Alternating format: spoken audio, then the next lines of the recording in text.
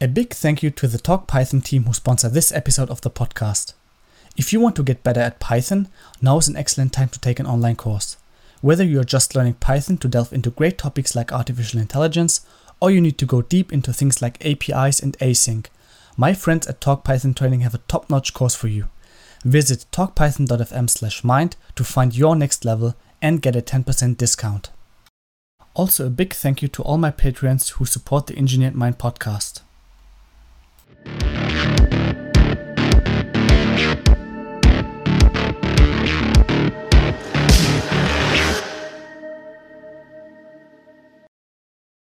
Hi and welcome to the Engineered Mind podcast. In this podcast we cover topics such as engineering, artificial intelligence, neuroscience and other interesting topics to educate, inspire and engineer people's minds all around the world. I'm your host Josef, and in today's episode I'm very happy to welcome three guys from the mu0 Hyperloop team of Karlsruhe on my podcast.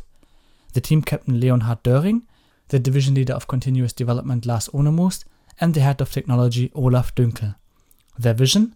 A journey from Munich to Hamburg in 45 minutes with a Hyperloop, which takes 7 hours by train, enabled by extremely low friction caused by the low pressure in the tube the Hyperloop is in, and the levitation mechanism that makes the pod float.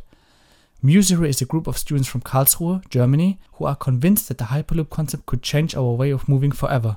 They want to face the technological challenges and pave the way into a new era, the era of zero friction. Ladies and gentlemen, and now here's my discussion with Leo, Lars and Olaf from the mu0 Hyperloop team. So welcome guys, it's a pleasure to have you on my podcast. So today we want to talk about the Hyperloop in particular, especially the new team that you founded at KIT. But before we get started, maybe each of you can give us a 1-minute bio of maybe who you are and what you do and what your role is in the mu0 Hyperloop team. Thanks for having us, Josef. My name is Leo. I'm in my 8th semester of a bachelor's course of mechatronics engineering at KIT, and I'm currently the team captain of mu0 Hyperloop. I founded the team together with Olaf, and we're pretty excited about the upcoming season and what we're going to achieve. Awesome. Yeah, so maybe I just continue. My name is Olaf, and I'm studying electrical engineering. I'm in my first master semester, and I'm kind of responsible for the technical organization. And right now I'm working a lot on the concept for our propulsion and levitation system. And I'm looking forward for the upcoming months, and will be exciting for us. I think we all are. I'm Lars. I'm studying mechanical engineering in my first master semester at KIT. In my bachelor, I actually did a bit of working with interface, because I think it's really interesting to get a diverse knowledge in different topics. But a bit of material science, a bit of AI, and now I'm settled here at Hyperloop, and I'm really excited about what we are going to do in the next year. Mm-hmm. Awesome. Could maybe one of you, or maybe if you want to talk about it like every one of you, maybe start if someone clicks on the podcast and doesn't know what a Hyperloop is. Can you explain maybe in layman terms, what is a Hyperloop? Basically, it's pretty simple. The main idea, the core idea is that you have a capsule that is filled with like 50 passengers, and the capsule will drive, or like in best case will float, levitate through a partly evacuated tube, and with very high speed. So we're talking about like Mach. I don't know the English word actually, about the velocities of like 800, 900 kilometers per hour. Mm-hmm. Got it. So why did you even start a team like that at KIT? Because we didn't have a team like that before. Of course, we had KR Racing, the racing team, of course. But why did you decide to start a Hyperloop team at KIT? What was your motivation, your idea, your spirit?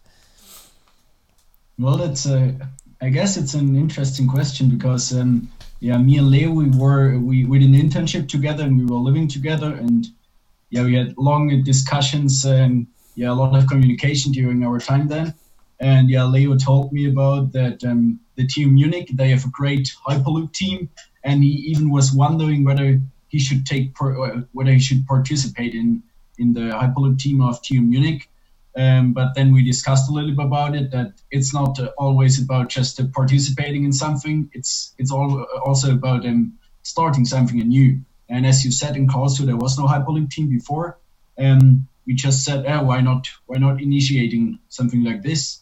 And yeah, so that was the starting point, I guess. Mm-hmm. Cool. So of course you're currently just bringing the team together, and how did the beginnings go? Like, because if you start something, if I think about Elon Musk, for example, if you start something, I mean, the idea is quite simple, right? But how do you want to approach this big project? Where do you see like the downsides, but also the advantages of starting an own team instead of joining a team? What would you say? Maybe Lars, if you want. So on first hand, it's difficult to join a team here in Baden-Württemberg.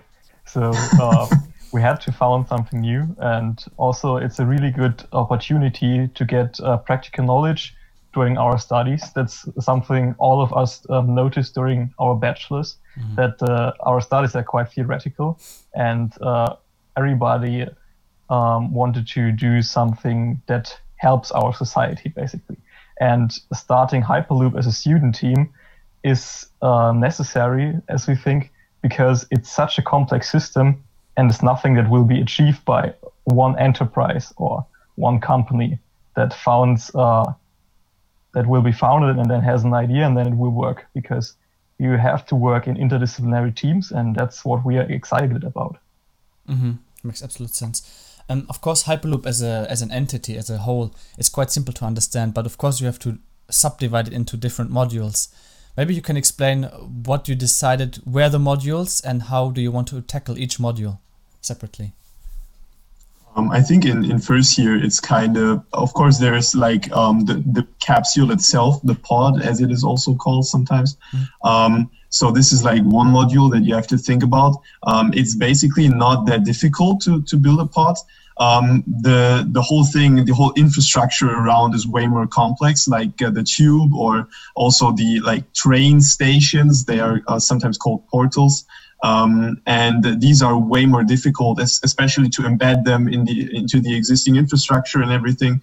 So in first year, as to like building all the startup culture, like all the technical infrastructure with offices and all that things that have to be done, we really want to focus on the pod, on the capsule, to have something to work on, to have something as a basis. And then in the upcoming years, we're really trying to focus also on the scalability, on the infrastructure and architecture that might also be extremely important for the whole concept. Mm-hmm. Olaf, Lars, do you want to add something here? Or? I would say starting with the pod is a good choice, because it's not the simplest component, but it's the easiest to manufacture and to achieve as a student team, because building a Hyperloop track is not that easy. And also many mechanical, electronical, and mechatronic challenges of the Hyperloop lay within capsules, because this is where the people will be during the transport. Yeah, and absolutely true. And maybe I can mention one more point.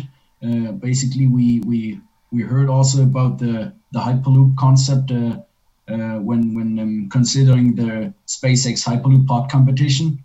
And there, like the track was given, and what the students team, what they have to do is to develop a pod and to do pod capsule development. And so that's a starting point for a student team like us. We have like the infrastructure that is basically developed by the SpaceX, and it's up to us to develop the capsule.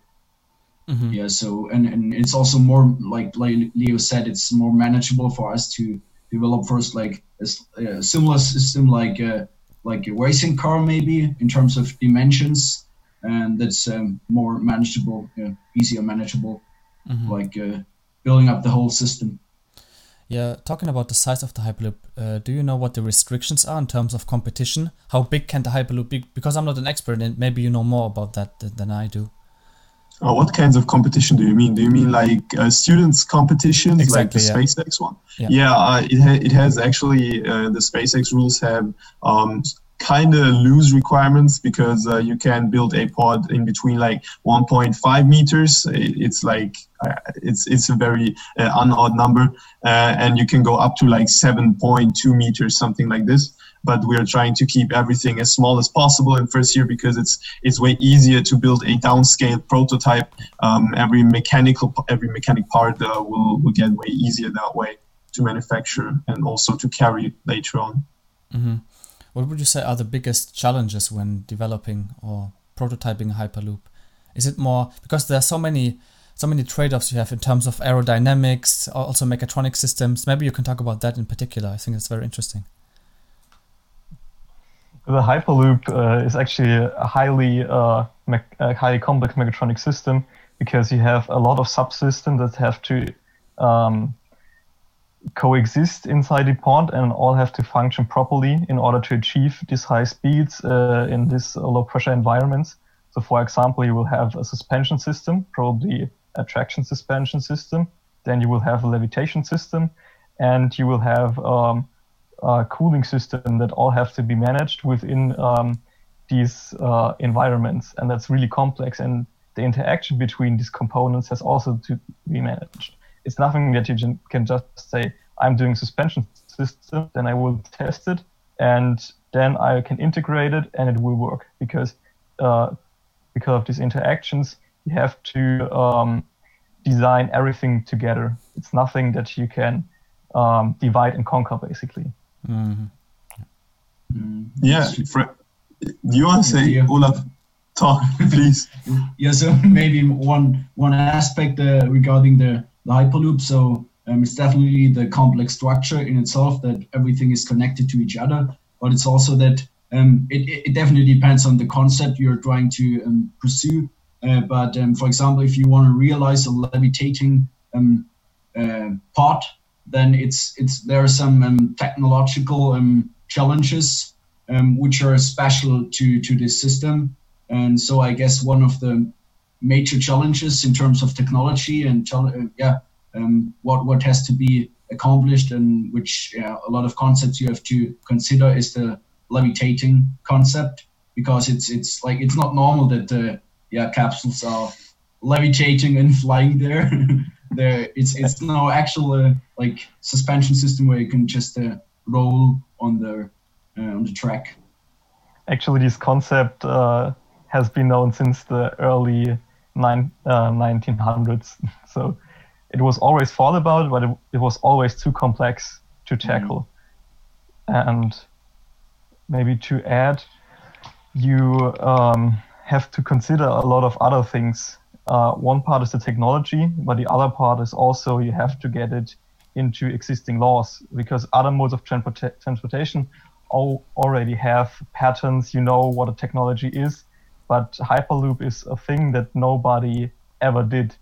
So you don't have a foundation you can work from. You basically have always to start from scratch if you want to design a pod, the track, or the Hyperloop system as a whole. Mm-hmm. It's good that you mentioned it also in terms of infrastructure. I don't want to go too much into politics, but do you have any idea how politics are they very supportive in terms of building a Hyperloop? Because when we think of electric cars, it's kind of going very slowly, and the internet in Germany is not the best, as you know. So how do you see politics helping there in terms of especially the Hyperloop, or the future itself? How do you see that? Probably first two large restrictions. So you're limited in acceleration, what is allowed for person transportation. Mm-hmm. So it's 1G, you can accelerate.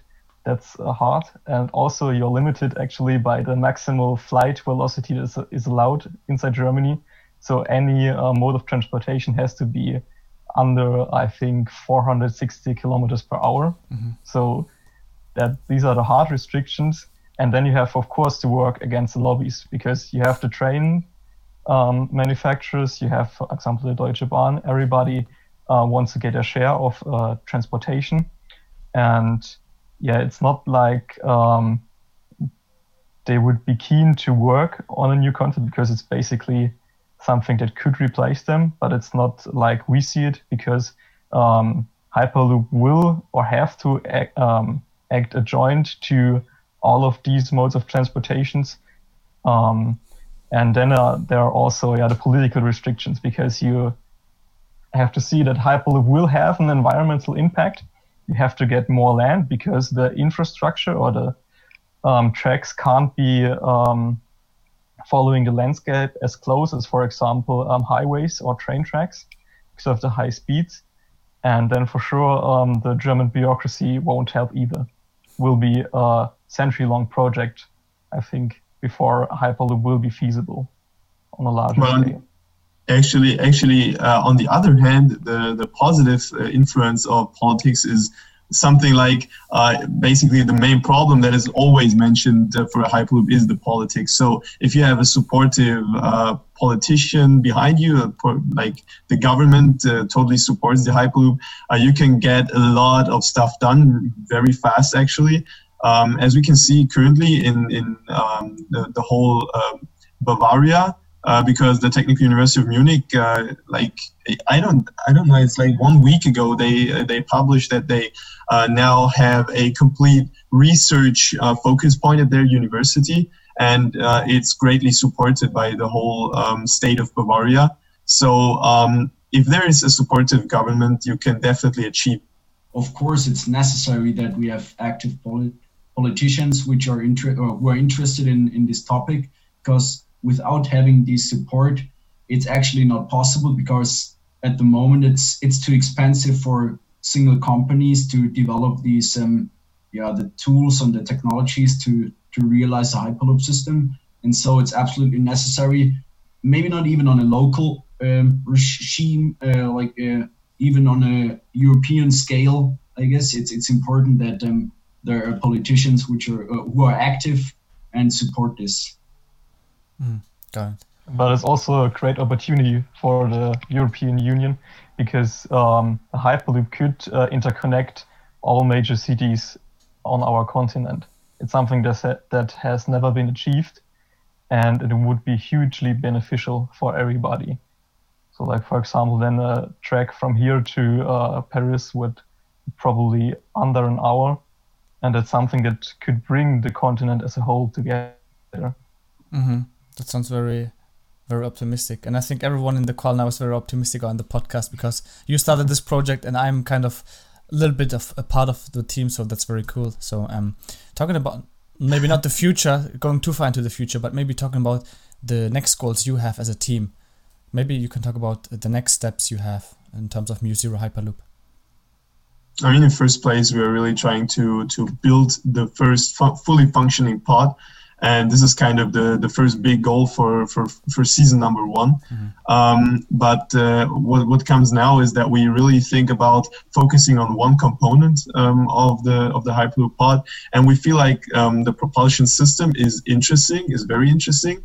As many student teams are currently focusing on linear induction motors, we feel like this is something that is actually viable. It was also proposed in the Hyperloop Alpha white paper by Elon Musk in 2013.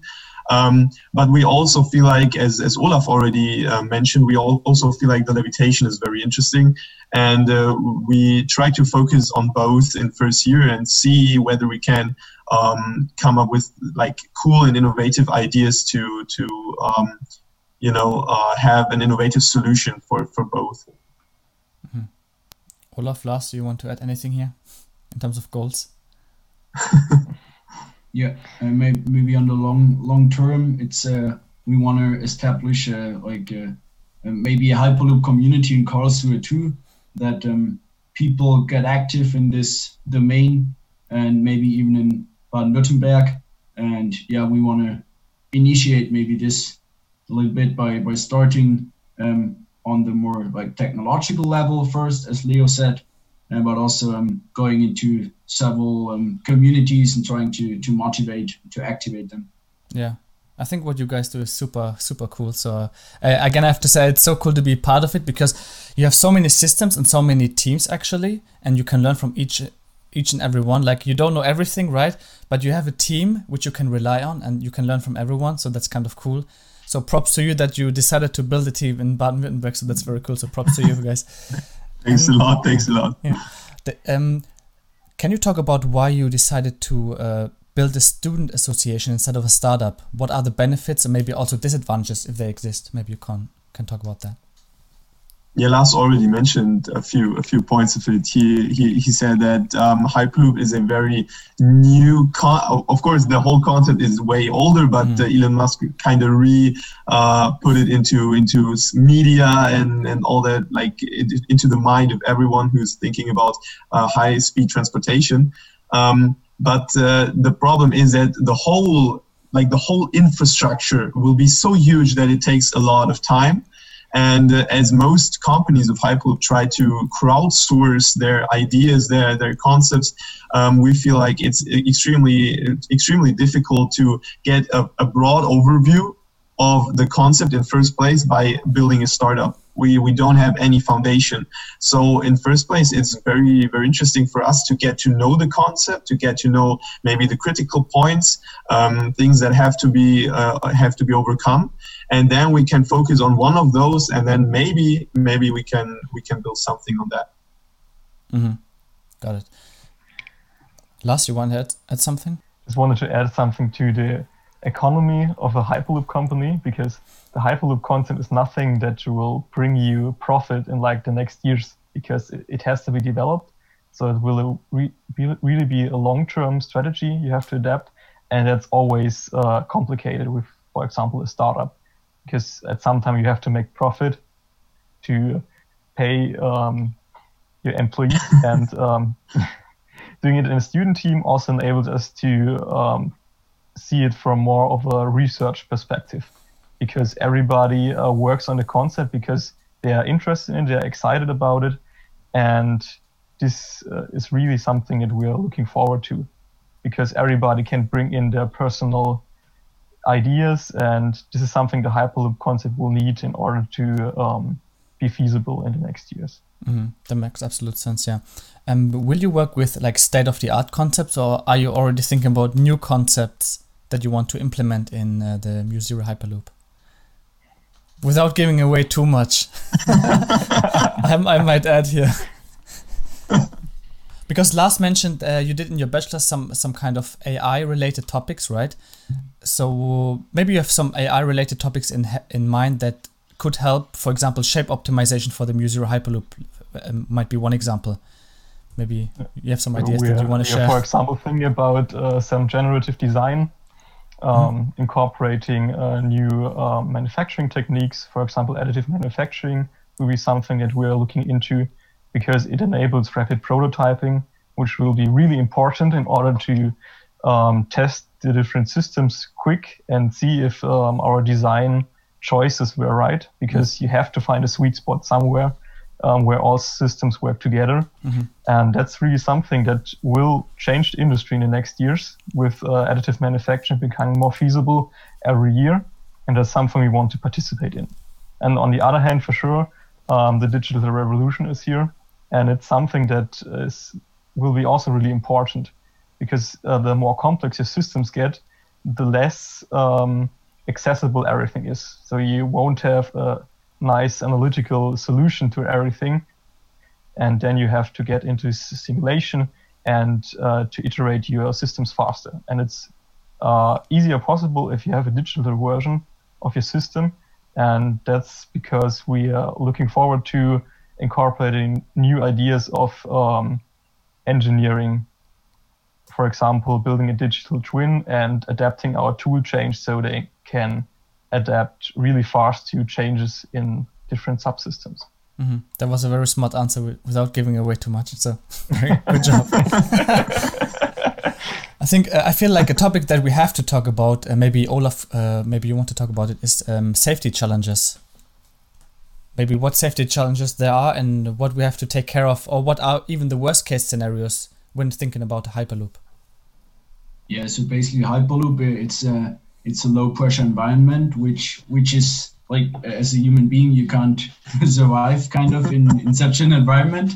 And of course, like the worst scenario is that our capsule is traveling through the vacuum tube or the low pressure tube, and then we get a leakage in our capsule, and then our low pressure environment goes into the capsule where the people are sitting in. And yeah, that's definitely a big challenge because probably you have to like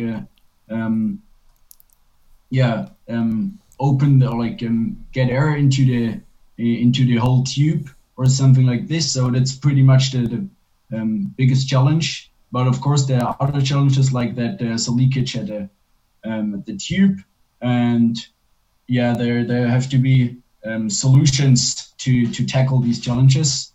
And I think that's not a thing that that could be solved or that can be solved in the next months. That's up to future or in the next couple of 10 decades maybe, that people think about this and solve problems.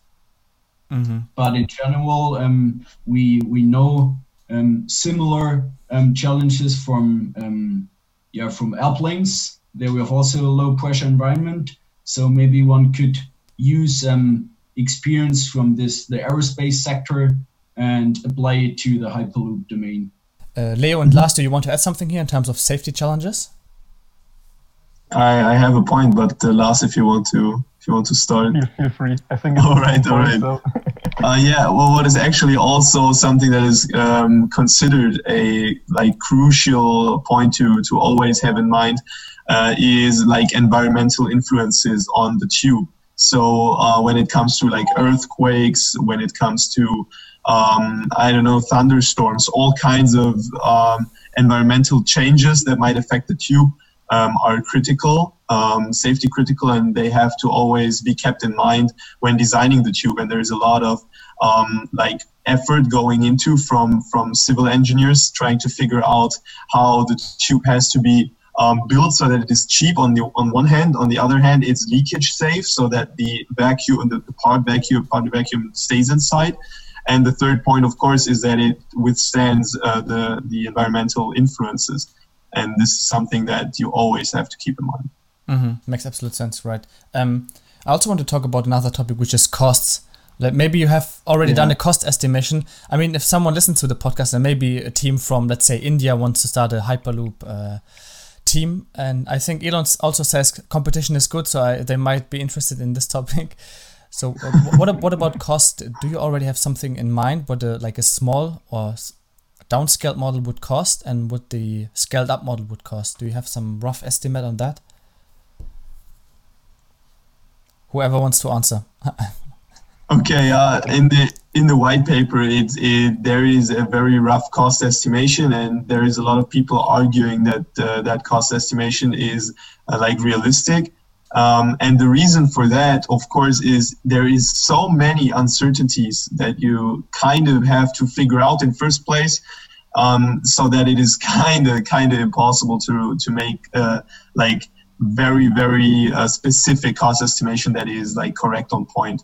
So what we're trying to do, of course, in first year before we started doing full scale cost estimations is to really get into the concept first. So that is what we really focus on. And afterwards, in the upcoming season, we will pretty surely do a lot on that topic and calculate more with the knowledge that we've gathered so far. But for now, it's very, very difficult. I mean, I think every Hyperloop company try to provide cost estimations, and I think they vary a lot. Yeah, absolutely. We already talked about this kind of coexistence between transportation media, like if we have airplanes, of course Deutsche Bahn, who is like a big counterforce, so to speak. Do you want to add anything else here in terms of coexistence with other, let's say, cars, maybe pedestrians even? What would you say? What are the downsides of that? Yeah, Olaf. Yeah, maybe one aspect about this is that the Hyperloop, it won't be, it won't replace other transportation modes. It's just another mode of transportation, which is probably when we're talking about distance several 100 kilometers.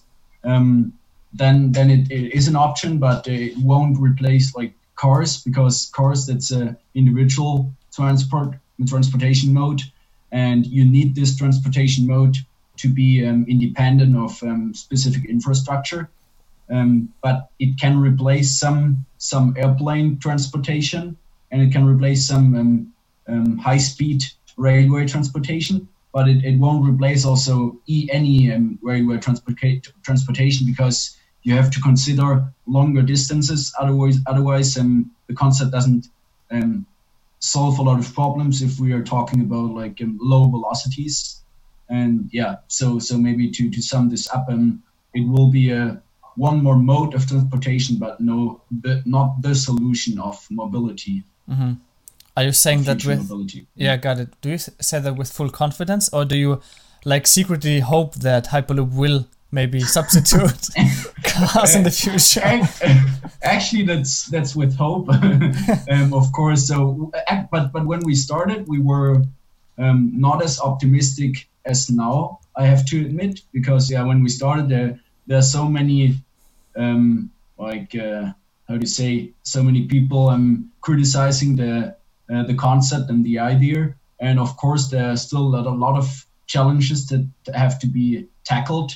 But when now considering like we worked on this topic now for several months, and we see that is so much going on and so many concepts are developed, and they also feel, or it feels like that they could be an option that maybe solves these kind of challenges. Mm-hmm. I think collaboration is a big part of this whole, because so much is going on, and as you mentioned before our podcast talk, that other teams are willing to share their knowledge, which is like incredible. Exactly. Have you thought about like creating something like a Wikipedia for Hyperloop in the future, maybe? Of course, not giving away too much, but actually bringing people to your team when we talk in terms of recruitment and growing the team. Actually, when it comes to a whole Hyperloop community, we feel like there's a lot going on in Europe already, and also all over the world. There is like different kinds of communities. One of them is, for example, Hypermap. They try to get all the teams together into discussions about the technological aspects of the Hyperloop, mm-hmm. and there's a lot of kind of like overall discussion, like conferences where you can go, where you can talk to each other and have a lot of knowledge transfer. And this is also something that we really want to contribute in the future, to enable all the people who are willing to contribute to do so, and to learn and get practical experience on the Hyperloop concept. But what is so incredibly motivating about the concept is that if you come up with a slightly new idea, it's very likely that nobody has tried it before, because it's the whole concept is so new, and there's so few people working on it compared to like automotive industry or aviation industry. And this is something that kind of keeps the pace up extremely for each and every one of us, I guess. Mm-hmm. That's very interesting. Do you think there are like other branches, for example, as you mentioned, automotive, where you can take ideas from several branches and implement them into the Hyperloop? Are there other branches which you can think of at the moment? Apart from the aviation industry? For example, or automotive industry, like other branches that contribute. I mean, funnily enough, the automotive industry is kind of interesting because of rotating asynchronous machines, because they're kind of the analogous system when it comes to linear induction motors that we're trying to build, as most of the student teams do nowadays. But the thing is that the hybrid concept is so highly interdisciplinary. So we also are talking about infrastructure. It's civil engineering, it's architecture, and you can take so much of like also logistics, all that, all those branches. You can take knowledge and you can merge it into the concept, and that is kind of exciting. I don't know. It's super interesting. Yeah, I think I have to agree, because maybe Lars Olaf want to add something here. But I just wanted to give a quick example. Sure. Because when you see a Hyperloop pod, it's basically a combination on a small train on rails. So you have this branch, then it will be about the size of a small bus. So you have the same safety regulations you have to comply with. And then for sure it's flying, if we're lucky. And then you have the intersection with the aviation industry. And for sure the safety factors and regulations will somehow correlate with those in the aviation industry, because it's a similar environment. Mm-hmm. But it's very cool to talk to you guys about that because you're getting very enthusiastic during the podcast. And I think people listening to that, they're very motivated. And maybe if they don't have a team nearby, they maybe want to start one by listening to the podcast. So I think that's a step in the right direction. Lars, you mentioned also the levitation system, and Leo, you mentioned the propulsion system earlier in the podcast. Maybe you can briefly talk about in layman terms, how does the levitation system work? And after that, we want to talk about the propulsion system, how you imagined it to be or how to look like. Maybe you want to start with the levitation system. Who wants to give his 2 cents on it? Yeah, so maybe generally speaking, there are several options how you could levitate. And one option that was mentioned in the white paper by Elon Musk is the air bearings. So you have air at the bottom of your pod flowing out, and then you have levitating force, so upwards force. That's one option, and at the moment it's not there's not a lot of research about this topic, but it's interesting. It's one option. There are also like electromagnetic and electrodynamic suspension. They are more there was research in the past already. And so the electromagnetic suspension, it's for example, it's used in the Shanghai maglev train. And there, basically, it's that you have electromagnets which magnetize ferromagnetic materials, and because of that, you have attractive force. So you have attractive force between the track and the capsule, and yeah. So when controlling this nicely, then you can have a levitating system. And secondly, there's the electrodynamic suspension. That's about that you consider a timely varying magnetic field. And this varying magnetic field induces so-called eddy currents. Yeah, and just that's a kind of Maxwell equations playing around at the final end. You get a force in upwards force, so a levitating force as well. So it's a repulsive force, and that's maybe interesting about the or the EDS, how it's called. So sometimes the EDS system, the electrodynamic suspension, it's inherently stable compared to the electromagnetic suspension.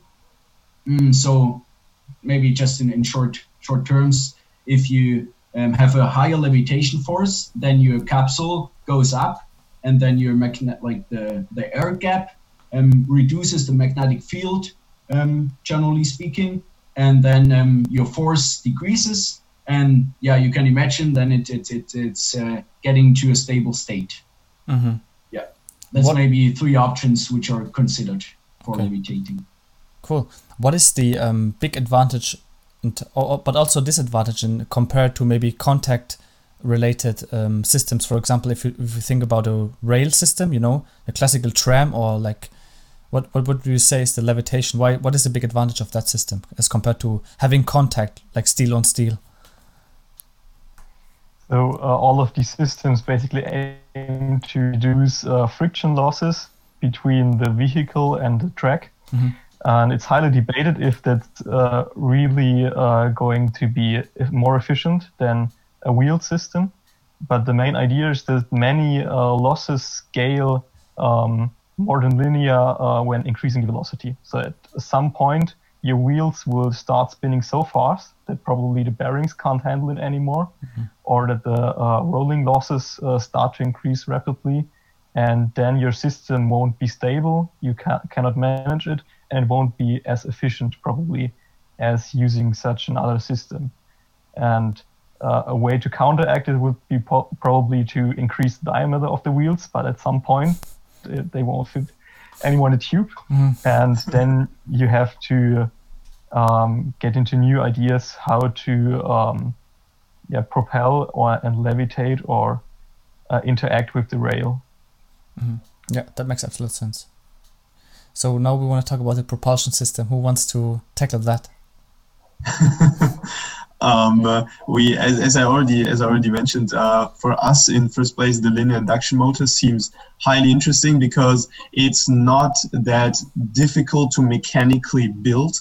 When it comes to, for example, a linear synchronous motor, you need an active, or not an active, but you need a rail that covers like permanent magnets, which are not that cheap, to be honest.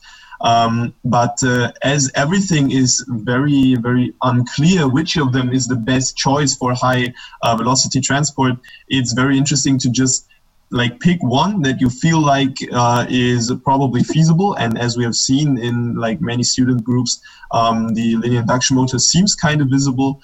So we are trying to adapt that in first place to get some knowledge there so that we do not have to start completely from scratch.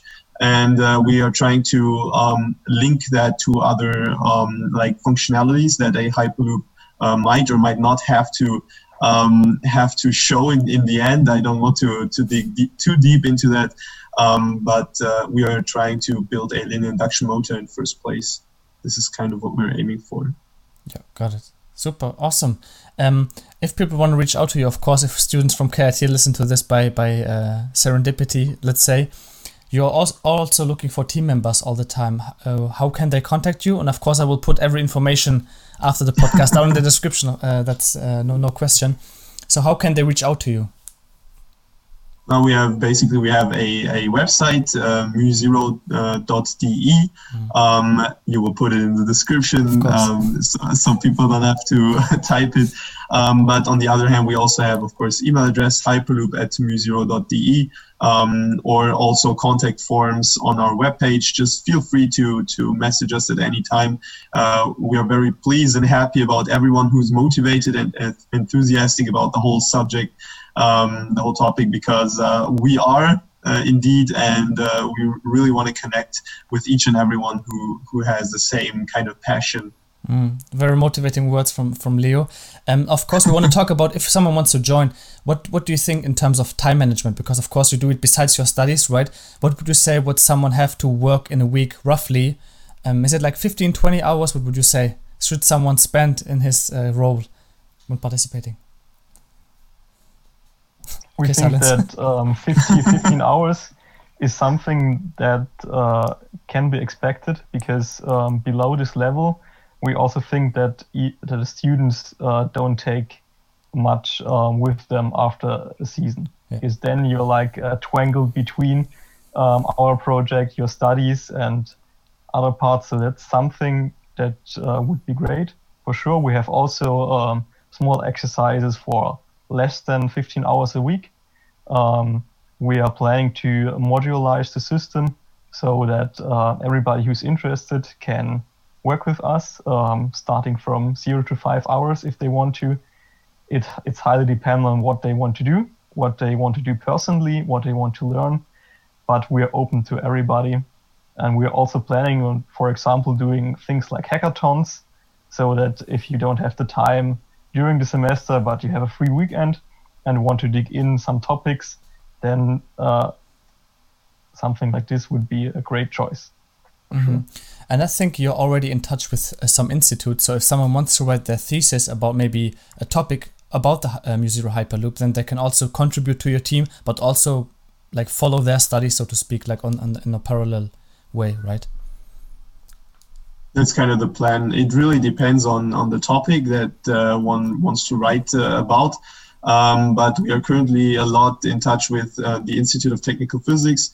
At KIT, we're also a lot, we're communicating with the Institute of Product Development and Electrotechnical Institute. But of course, it really depends. We have all different kinds of people and students in our team, and we are always trying to reach out to the institutes that fit best to whatever topic people want to write their thesis about. Sounds cool. Maybe.